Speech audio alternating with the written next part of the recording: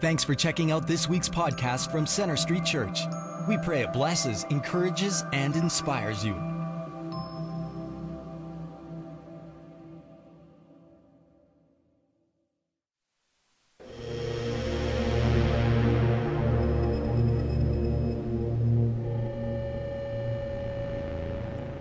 There is darkness in the world, tucked in between breathtaking beauty and unmistakable joy. There are long shadows that seem to go on forever.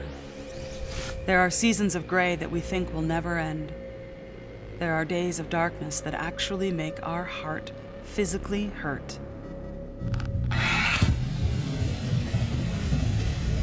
But in a room as dark as pitch, the smallest spark, the faintest light, changes everything. One ray will eradicate.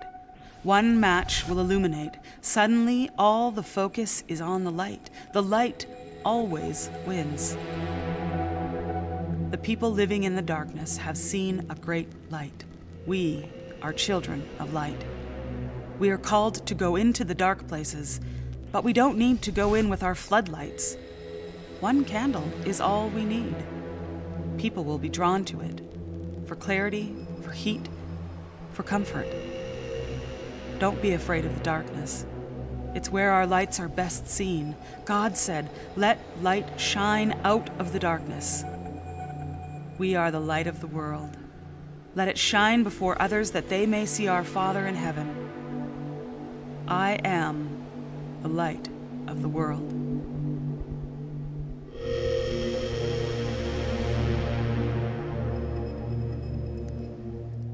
Greetings, everyone. A very good morning to all of you. Last weekend, we began our new summer series titled I Am.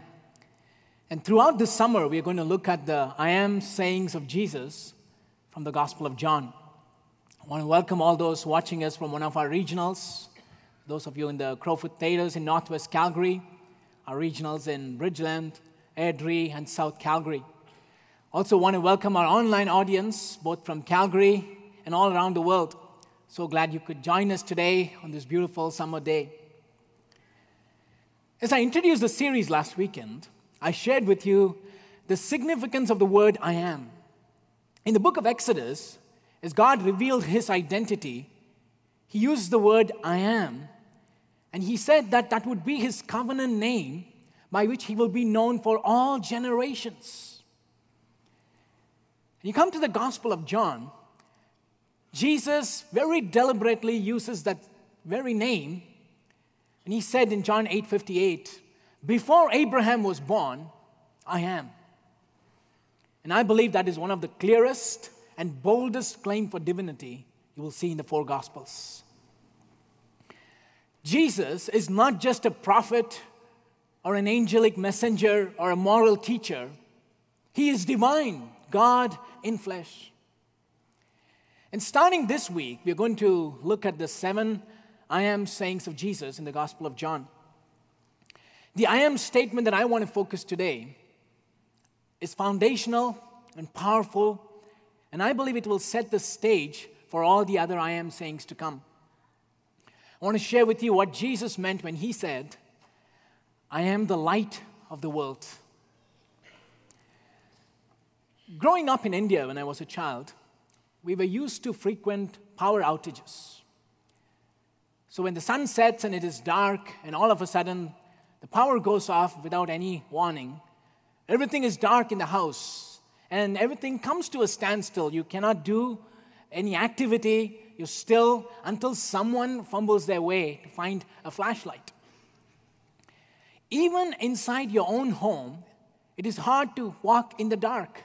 You will inevitably bump into a furniture or step on the dog. So it is inconceivable to live in a world of perpetual darkness. And yet, from a spiritual standpoint, we know that much of the world is in darkness, and people are floundering their way as they try to navigate through life. There was a recent news item on the life of pop icon Michael Jackson, because it was the 5th anniversary of his death. And I just realized Michael Jackson and I have something in common. I wish I can say it's our ability to dance or moonwalk, but that won't be true. But this is what we do have in common. We share the same birthday, August 29th. And thankfully, the similarity ends there. Time magazine, in a lead article on Michael Jackson's life, said this: "The tragedy of Michael Jackson's death at age 50, reportedly from cardiac arrest, pales in comparison to the tragedy of his life. To understand all that Jackson had and lost requires wiping away 3 decades of plastic surgeries that deformed him, erratic behavior that made his name synonymous with the warping powers of fame, and a 2005 trial for sexually abusing a child that, even though he was spared of any finding of wrongdoing, made him a pariah to all but the most brainwashed of fans." So this is a person who lived for the most part in the spotlight, starting age 5, in show business, adored by millions. People literally worshiping him, trampling over one another in order to get a glimpse of their deity. On the outside, Jackson was a glamorous celebrity, dazzling on stage, the king of pop. But as you take a closer look on the inside, it's empty, desolate, and impoverished. Dissatisfied with who he was, Jackson lived a dualistic life. And when he died at just the age of 50, he looked like a frail old man, hiding beneath costumes and cosmetics. That is a good picture of the world we live in. On the outside, it all looks nice and glamorous and sparkly. But as you take a closer look on the inside, it's pitch dark, completely black. The biblical worldview says there is a kingdom of light that belongs to God, and there is a kingdom of darkness that belongs to Satan and his evil forces. By default, we are part of the kingdom of darkness until the light of God shines in our heart. Darkness and light are antithetical. All through the Bible, you will see a contrast between these two characteristics. Light symbolizes all that is good because God is its source. And darkness symbolizes all that is evil because it is a kingdom that is in opposition to the ways of God. The very first miracle that God performed as he created this world was to bring forth light. You go to Genesis chapter 1, you see the earth was formless and empty, and darkness was over the surface of the deep. In the midst of all this chaos, the Spirit of God was hovering over the waters. There's an immediate sense of anticipation that something was going to happen. And God said, "Let there be light," and there was light. And God separated the light from darkness.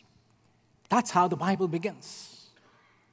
Now go to the last book of the Bible, the book of Revelation, to see how it ends. In the penultimate chapter of the book of Revelation, you see the mention of the New Jerusalem, the city that represents our hope of heaven. And in this city, there will be no sun or moon because the glory of God will illuminate the city. And the description of New Jerusalem comes right after the white throne judgment, where those who rebelled against God's kingdom are designated to a place of everlasting darkness. The Bible culminates with the same theme with which it started: separation of light and darkness. So this is the framework of the Bible. The entire story of the Bible fits into this framework. And that is why what Jesus said is so significant, this I am statement that we're going to look today. I'm going to ask all of us to stand up as we read this text.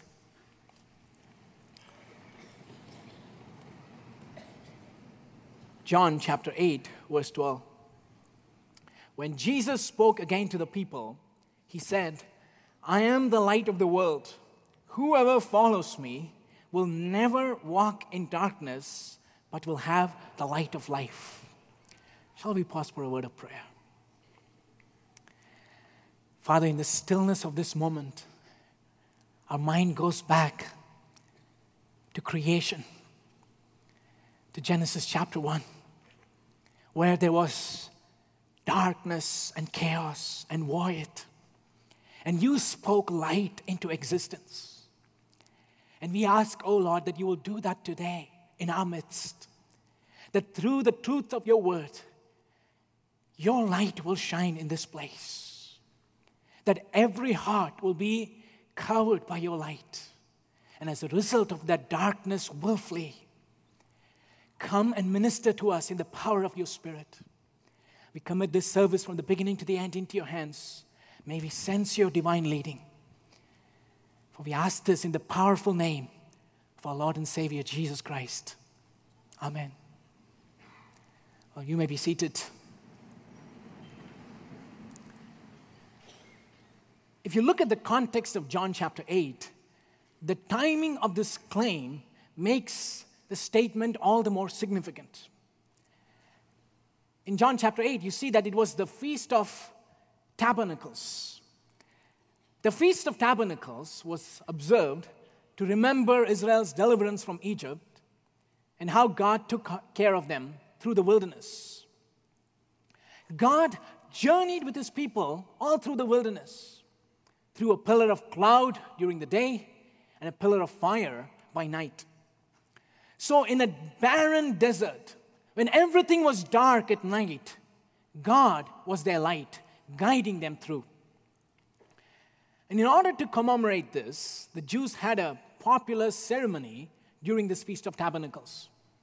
It's called the illumination of the temple. After sunset, when everything was dark, they would light 4 huge candlestands that were about 75 feet tall. And the blaze from this light was so bright that it would illuminate the whole temple area and pierce through the darkness. So picture this beautiful blaze of fire leaping towards the sky, the golden lampstands that are 75 feet tall. The temple was on a hill above the rest of the city. So the entire city could see this spectacular sight. This was a time they didn't have Stampede fireworks, so this was a pretty big deal. So in that very place where that lighting ceremony takes place, Jesus stands beneath those candles and announces that he is not just the light of Jerusalem, but the light of the whole world. What did Jesus mean by that statement? Darkness in our physical world is the absence of light. Darkness in a spiritual world is the absence of God. So we live in a world that is disconnected from God, that has turned its back on him. The diagnosis of the Bible is pretty serious. The world is not just lacking a little bit of light, it's pitch black in darkness. The people are not just short-sighted, they are blind. They're not just sick, but they are dead in their sin. In order to truly understand the good news, you first need to come to terms with the bad news of human condition. In the midst of this despair, there is hope. Jesus is the light of the world, and he illumines the world of all those who receive him into their life. There's a website called Experience Project, and it describes itself as a place where people can anonymously share their life experiences. As of January 2014, the website has had over 36 million visitors. So visitors to the website are asked to share their thoughts about their personal life experiences on a whole range of topics. On one post, the readers were asked to respond to this statement: I prefer darkness over light. A young woman going by the screen name Beyond Repair offered this sobering response. Listen to me. I prefer darkness over light. The darkness allows me to hide who I am and what I truly feel. In the light, all things have a chance to be revealed. Darkness makes it easier to hide. In the dark, you cannot see what is coming next. The darkness is a place where you can lose yourself. Lost in the dark is a great place to be, because then you're free from what you wear and can be what you want. The darkness is bliss. Wow.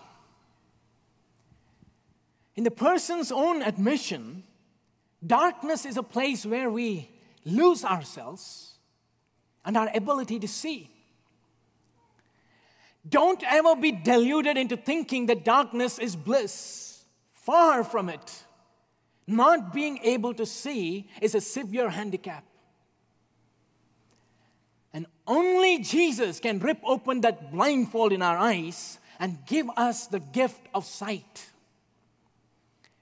In the light of Jesus, we are finally able to see our need for God and finally able to see our true condition, our lostness. This teaching that Jesus is the light of the world is sandwiched between two stories in the Gospel of John. The story of the woman caught in adultery and the story of the healing of a man born blind. So if you picture it, it's like a juicy hamburger with a patty in the middle, the teaching right between two stories of life transformation. Well, that hamburger reminds us of lunch and the soccer game to follow. So who is cheering for Germany? It's a big cheer. Any Argentinian fans here? Oh, there's passion in this place. I better go back to preaching. Two stories of life transformation, both signifying how Jesus removes the darkness in our life. And for the sake of time, we will focus on the story of the woman caught in adultery. The passage that I'll be reading now should have a footnote in your Bible. It says, early manuscripts do not have John chapter 7, verse 53 to 8:11. While no one doubts the validity of this story, there seems to be a lack of agreement on where it belongs. The Gospel of John, or should it be in the Synoptic Gospels? So there's a lack of agreement on that. But the story itself is powerful and very much in line with the character of Jesus and the teachings of the Bible. Let me read to you John chapter 8, verses 2 to 11. At dawn, he, Jesus, appeared again in the temple courts where all the people gathered around him. And he sat down to teach them. The teachers of the law and the Pharisees brought in a woman caught in adultery. They made her stand before the group and said to Jesus, "Teacher, this woman was caught in the act of adultery. In the law, Moses commanded us to stone such women. Now what do you say?" They were using this question as a trap in order to have a basis for accusing him. But Jesus bent down and started to write on the ground with his finger. When they kept on questioning him, he straightened up and said to them, "Let any one of you who is without sin be the first to throw a stone at her." Again he stooped down and wrote on the ground. At this, those who heard began to go away one at a time, the older ones first, until only Jesus was left with the women still standing there. Jesus straightened up and asked her, "Women, where are they? Has no one condemned you?" "No one, sir," she said. "Then neither do I condemn you," Jesus declared. "Go now and leave your life of sin." The remarkable power of the gospel is seen in its ability to change lives. The gospel is not a mere empty claim. It is dynamite. It is powerful and compelling. A life that is heading in the wrong direction, certainly pitted for a great fall, is not just rescued, but redeemed and transformed to become a shining example for the whole world. That's what the gospel can do. So here in this passage, we find that Jesus was teaching in the temple courts, and all of a sudden there was a great commotion. The scribes and Pharisees bring a woman who was caught red-handed in the very act of adultery. Adultery, as you know, does not just happen overnight. Rather, it's a long, sad road, and the journey to adultery begins long before the act itself. Maybe this woman had an unhappy marriage, and she meets this man who seemed to be so understanding, showing her love and concern which she never received from her spouse. That, in fact, is the recipe for almost all adulteries. That innocent, therapeutic relationship slowly crosses the boundaries, and before she knew, she had crossed the line. And the worst part was, the affair was no longer a closely guarded secret. So some suspicious eyes decide to investigate and play the role of a sleuth. They conduct a secret raid in the bedroom. Can you imagine this? Witnesses hiding behind the closet so they could say, "We were eyewitnesses of the steaming romance." The self-righteous men caught the couple in the act. The guy is not held accountable, even though the law is pretty clear that both the man and the woman have to face death penalty. So where is the man? Someone said it takes two to tango. But the man goes scot-free, and the woman faces the wrath of the religious leaders. She scarcely had time to cover her naked body before they march her through the narrow streets and they humiliate her beyond description. Anthropologists call some cultures as honor-shame culture. In honor-shame culture, what others think about you is more important than anything else, held as the most valuable thing, the opinion of other people, and you live for those opinions. Let me give you an illustration. Imagine a person is riding a bicycle, and he has an accident, skids, and falls. In honor-shame culture, the immediate instinctive reaction is to look around to see who saw the accident. And then the person pretends that everything is all right, gets up, and after a short distance, examines to see if there's any damage to the bike and what kind of bruise he has. Because the person is so anxious about what others think and the embarrassment of falling off a bike, than being concerned about the bruise and the damage to the bike itself. It may sound crazy to you, but it's true. I've done that many times myself. The Middle Eastern culture that Jesus lived was an honor-shame culture, very similar to what I described, where the opinion of others matters most. So that's what makes this incident all the more embarrassing. Public disgrace is the worst thing that can happen to an individual. Can you think of anything more humiliating, more shameful than being caught in adultery? That secretive act done behind closed doors has all of a sudden become the talk of the town. The woman is now being made as public spectacle in front of the entire city. Her misdeeds had been discovered. Can you actually feel that sense of horrendous shame that was engulfing her heart? Can you see the fear in her as she stood before Jesus? Her palms were sweating, Her skin is pale, tears streaming down her cheeks, her body shaking violently. Without doubt, this was the darkest moment in her life. Many people were brought to Jesus to be healed. But this is the only time someone is brought to Jesus to be killed. And all of this happened not because the scribes and Pharisees were concerned about adultery or about the women, but the purpose was to trap Jesus. The woman was just a pawn, so she's not on trial, it's Jesus who's on trial. So the intention of the Pharisees was to discredit Jesus. So they raised this question. The law of Moses tells us that such women need to be stoned. Jesus, what do you have to say about it? And here is the dilemma.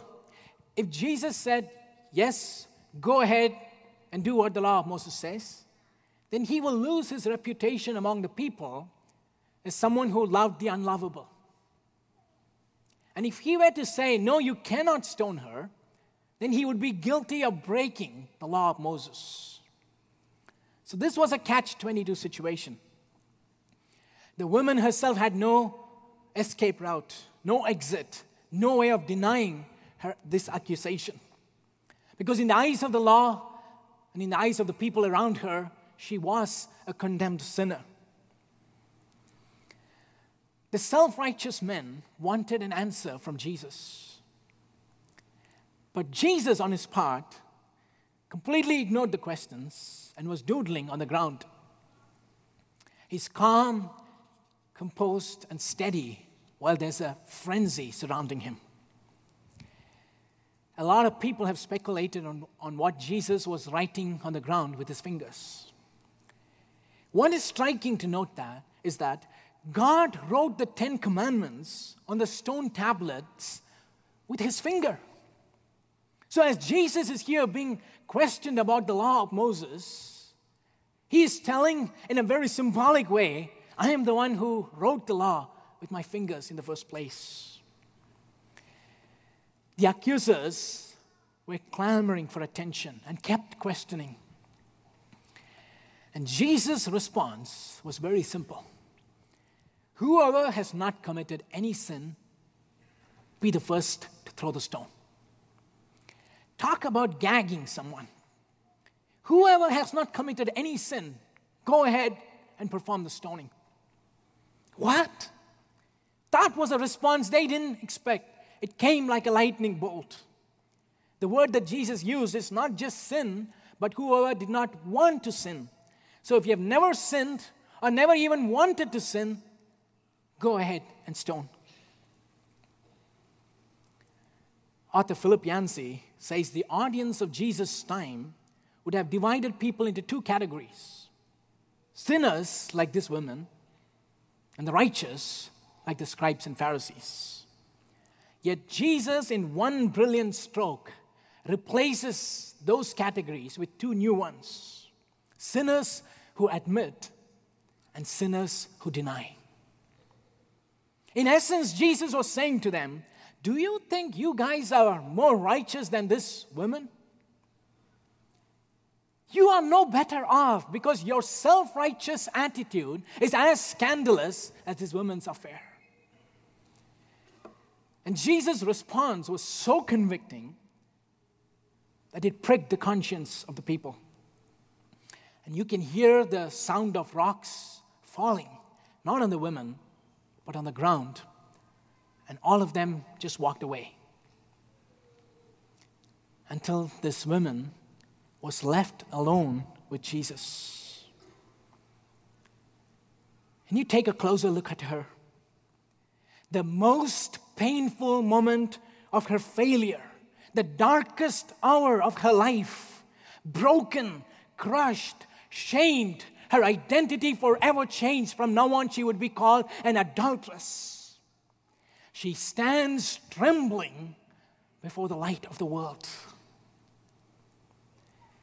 St. Augustine commented by saying, 2 things were left alone.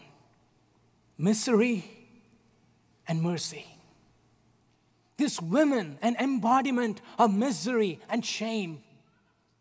And Jesus, an embodiment of mercy.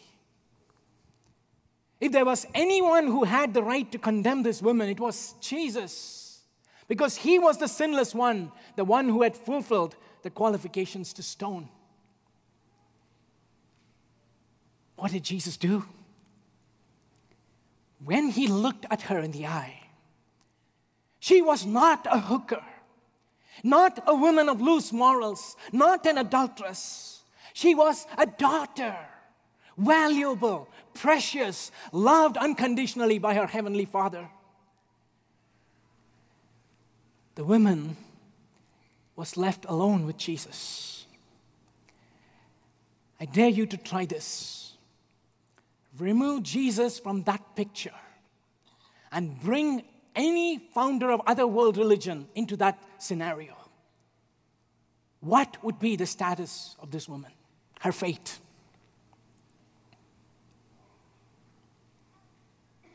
Can you picture her standing before Muhammad? I'll use a verse from the Quran, Surah 24:3. The woman and the man guilty of adultery or fornication, flog each of them with 100 stripes. Let not compassion move you in their case in a matter prescribed by Allah, if you believe in Allah and the last day. And let a party of the believers witness their punishment. Let not compassion move you. And flog the victims in front of others publicly, because as people see the severity of the punishment, they will refrain from the crime themselves.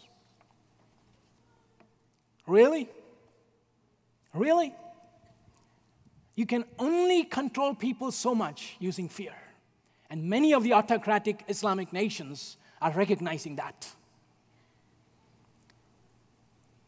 Can you picture this woman standing before Hindu gurus? I grew up in a Hindu family, so I know this. They will not even want to come close to a woman like this in fear of defilement. A sinful woman had no business in their esteemed company. Can you picture her standing before the Buddha? According to the Buddhist understanding of karma, in this world, nothing happens to a person that he does not, for some reason or other, deserve. So all that the Buddha would say to this woman is, you deserved it. Serves you right. It's only Jesus can look at her and say these words. Women, where are they? Where are your accusers? The woman with a heart filled with gratitude says, no one, Lord. All the accusers are gone. And Jesus looks at her and says, neither do I condemn you. The accusers have been silenced. When we come to Jesus and see him as the light of the world, for the first time you will get a glimpse of yourself. You will see yourself as filthy, soiled, fallen way short of God's holy standards. And there's an accuser whom the Bible calls as Satan, who points his finger at us in condemnation. After that life that you lived, you cannot pretend that you are a child of God. God will never accept someone like you. Do you think that your sin that you committed can be forgiven that so easily? Not in your imagination. You will never be able to change. You are no good, of no use to anybody. Those are not the words of Jesus. They are the words of the enemy. Unlike the conviction of the Holy Spirit, Satan's condemnation brings no repentance, just shame and regret. Because his one aim is to steal and to kill and to destroy. Find this passage in Revelation chapter 12, verses 9 and 10.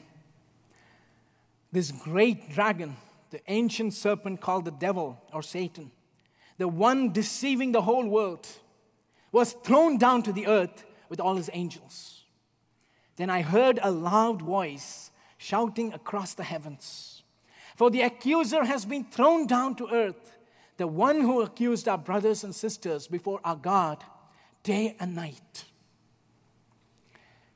This voice in heaven is resounding with joy and announces in a loud voice that Satan, the accuser, has been hurled down. The fall of the devil described in this passage in Revelation happened at the crucifixion and resurrection of Jesus. As Jesus was being enthroned, a restraining order was put on Satan, and his power has been restricted. And not just that, the accuser was hurled down, never to be allowed in the presence of God, never to make another condemning accusation of God's children in his presence. And that is why the Bible emphatically says there is no condemnation to all those who are in Christ Jesus. It is Jesus who has the final word. He rises to our defense. He takes the role of a priest. And if you are downcast today because of the condemning voice of the enemy, I have good news. The accuser has been silenced, gagged, cast down, trampled, defeated, and he has no power over us. Jesus is the light of the world, and he conquers the forces of darkness. Pastor Craig Groeschel, in one of his sermons, talks about this woman caught in adultery encountering Jesus. And he says, at that moment when she came in touch with Jesus, Jesus was not just the light of the world, he became the light of her world. Jesus lightens up our personal world and removes our personal darkness. Do you know what is the greatest miracle of all? It's when the light of Jesus shines into the heart of an individual. That is the greatest miracle. For that very moment, we receive a new citizenship. We've been transferred forever from the kingdom of darkness to the kingdom of light to serve the living God. Can anything be more powerful than that? The turning of water into wine, cleansing of lepers, feeding the 5,000 with a little boy's lunch, walking on water and defying gravity, raising the dead. All of these together cannot be compared with this miracle of new life when Jesus shines his light in this woeful, sinful heart of us and gives us the ability to see.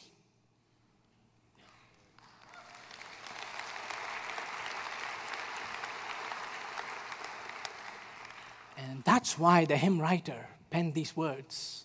Amazing grace, how sweet the sound that saved a wretch like me. I once was lost, but now I'm found.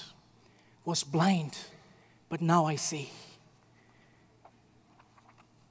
Jesus told the women, go and leave your life of sin.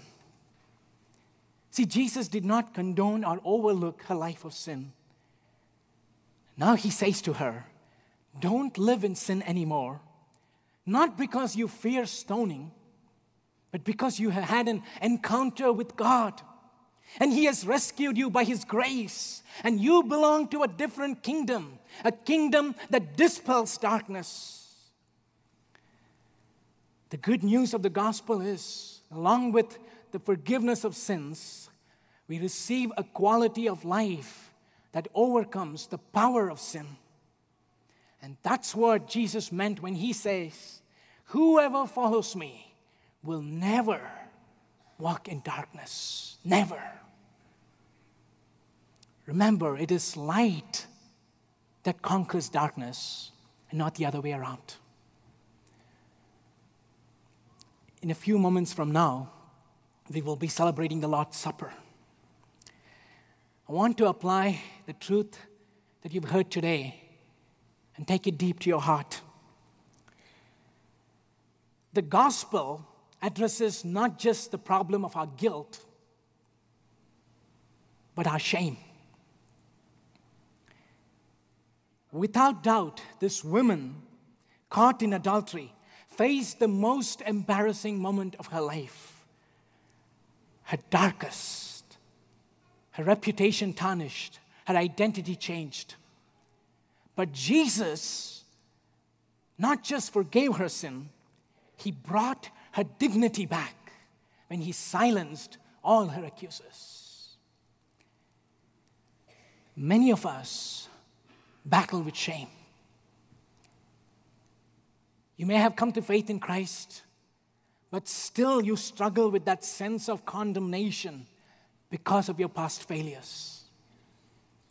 Shame can go right deep into our identity and affect the way we see ourselves. Sometimes we are ashamed of the things that we have done, and sometimes we are ashamed of things others have done to us. The memories of things that happened years ago, of trauma, abuse, can seem so fresh that even with the passing of time, it feels like it happened yesterday. And you battle because of that. The good news of the gospel is Jesus not only forgives our sins, but he takes away the darkness of our shame. We know that at the cross, a sin exchange took place. Our sins were placed on Jesus,